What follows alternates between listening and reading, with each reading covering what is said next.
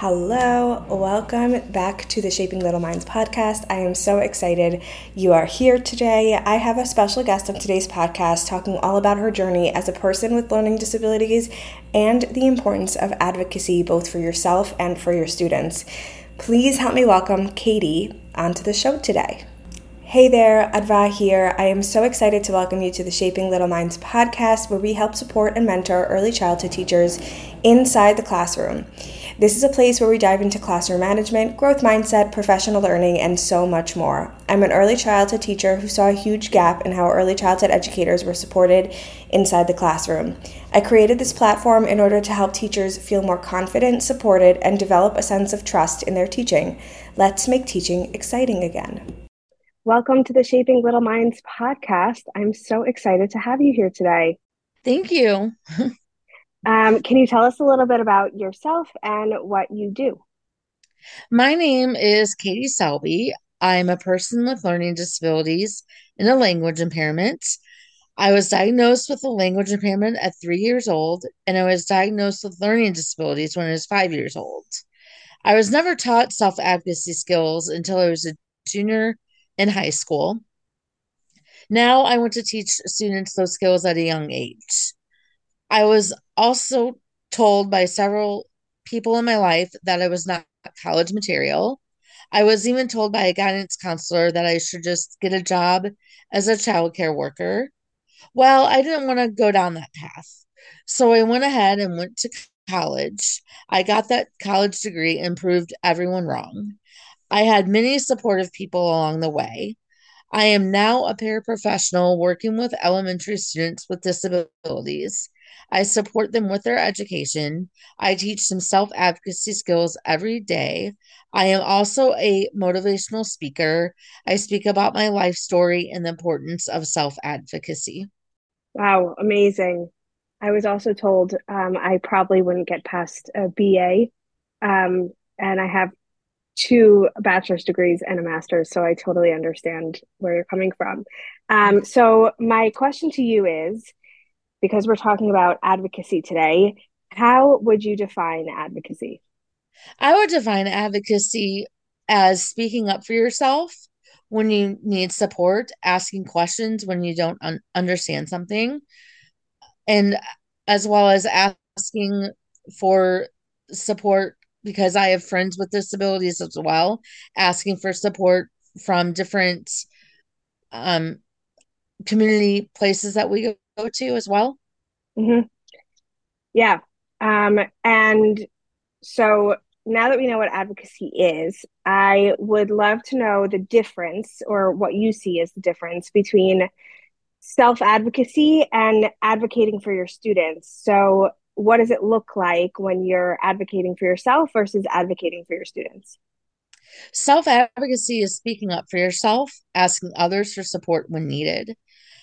And to take that with advocating for my students, I advocated for my students by noticing when they need items to support their learning, such as needing noise canceling headphones when it is too loud in PE, as well as letting their teachers know what helps their learning in special education classes and their general education classes.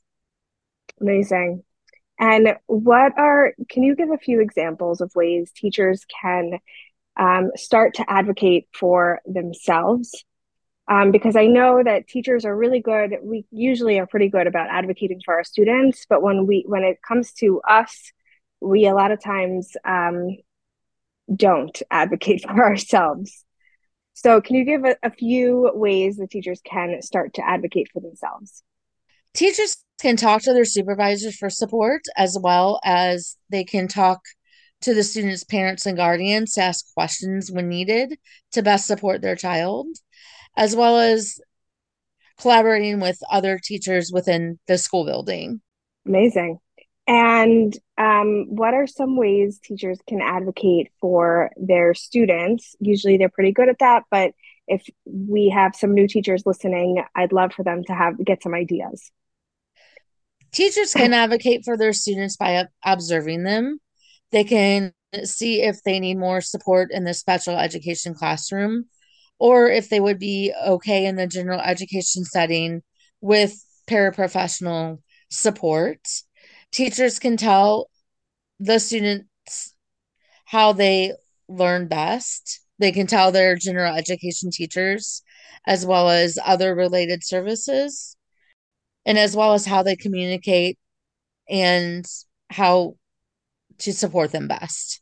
And can you give an example of how you spoke about your story and how you were a kid with learning disabilities? Can you give an example of how, when you got to the age of learning to advocate for yourself, how you did that? I have I definitely have a really great example. When I was in the process of going to Maryville University, someone suggested that I look into getting funding from Vocational Rehabilitation of Missouri. Well, when I went into that meeting, I told my VR counselor about my college plans and how I wanted to attend Maryville University and obtain a bachelor's degree in rehabilitation services independent living. During my meeting, my counselor suggested that I don't go to college and denied my funding. That made me very upset and I cried. After my meeting, I had to process what she had said. Then I decided to talk to my vocational rehab counselor supervisor to see if she would be able to help me. After meeting with the supervisor of vocational rehabilitation, she said she would give me the funding to help support my college education. I was so happy that I spoke up for myself and was able to get the results I wanted. Amazing. That's a great story. Yes. Can you give us an example? You said you were a paraprofessional, so of course you advocate for your students of a time that you advocated for a student of yours. One of my students this past year, um, we were in PE class, and he didn't like a certain song that was playing on the speakers. He asked if if the song could be changed. So then I changed the song that was playing. Then I told the PE teacher that I changed the song, and the PE teacher, I wanted the PE teacher to know that my student didn't want to listen to that song, and the PE teacher was okay with that. And I also have a student who loves to go outside and play at recess, and we use this card with him where it says I need a minute, and he has 3 minute x 3 minute three little tokens on the card where he can say I need a minute, and then I go ahead and give him a minute and say this is your first minute, and then this Mhm. is your second minute, and this is your third minute, and so that the student can have a successful transitioning back into the classroom because that's a preferred activity. Amazing. And for those who want to learn more about advocating for themselves, advocating for their students, are there any resources that you can recommend to teachers who might want to learn some more? I have handouts that I made for self advocacy. I made a list of self advocacy skills that students can learn at each level of education, from preschool to college and to career life if they go that route. I have also made a self advocacy management handout for elementary to high school students so the students can check off the skills they already have and the skills they need support with. And I have also looked at Teachers Pay Teachers for different materials that I could utilize with my students as well. They have some really good self advocacy scenarios that you could role play with the students. And I also found something on Pinterest where if the student can't go into their IEP and listen and talk about their strengths and areas of concerns, so a teacher came up with a portfolio of the students, and they went ahead and showed progress of their strengths and then areas of concerns and had the students help answer those questions of what they feel that they accomplished that year And they also had board maker pictures to go along with that if students need to see the visuals. Amazing. So that's Pinterest, Teachers Pay Teachers, and you also have your own resources, which is amazing. Yes. So where can everyone who is listening find you and connect with you further? I have a Facebook page called The Girl Who Wasn't College Material. I have an Instagram account, which is College Material Girl. They can find me on LinkedIn for with my name, Katie Selby, and I also have a Twitter account, which is called Girl Not College Material, and I'm in the process of building a website right now. Amazing. Okay, so all of that stuff, everything, will all be in the show notes below, and you can grab any of those and connect with Katie on your own.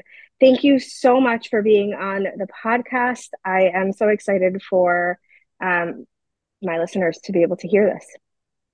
Thank you so much for having me. Advocacy is such an important part of being an educator, not only being able to advocate for our students, but also being able to advocate for ourselves. I think advocating for ourselves as teachers is probably harder than advocating for our students.